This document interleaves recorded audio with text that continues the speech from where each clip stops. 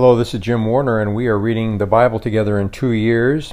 Today we're going to start in 1 Peter chapter 1, verses 1 to 12, and then Psalm 137. Now, the author of this is Peter. Remember, he started out as a common fisherman. Jesus called him to be a disciple, and he eventually became the rock upon which the church was built. A tremendous transformation in this man's life. The theme is to persevere under suffering. There is great reward coming. We need to be encouraged and remain faithful. And it was written to the scattered Christians and obviously to us as well. It starts off in the beginning about the fact that we are being sanctified. And this word means to be made holy, to purify from sin, and to create something that has holy usefulness. So that's what God is doing in our lives. This is one of the great passages. It summarizes, first of all, who we are. We're His children.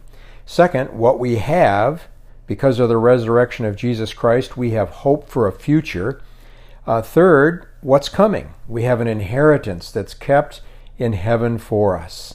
It's just a tremendous promise and a blessing. And in verse 5, it says that we are being guarded as we go through difficult times. He's watching over us even when times are difficult.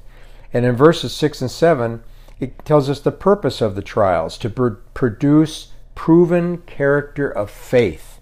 So God is really transforming our lives when we go through difficulty.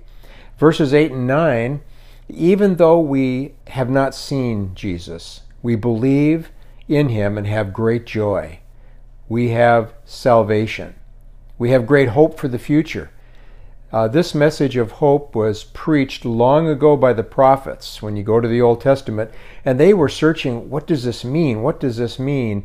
And now we know the Messiah has come, Jesus has come, and it will be fulfilled through Him in our lives. We need to trust Him and believe in Him. And then we go to Psalm 137, which is very appropriate because this was a psalm written during the exile in Babylon. Judah, the Israelites, had been taken to Babylon, and it's really a call in time of trouble. And that's what is very appropriate. When we're going through difficult times, we need to call out to God. Sometimes we can't see the future victory or delivery from trouble, but it is coming, and we have to have faith. And so a tremendous an example of calling out to God when we're in times of trouble.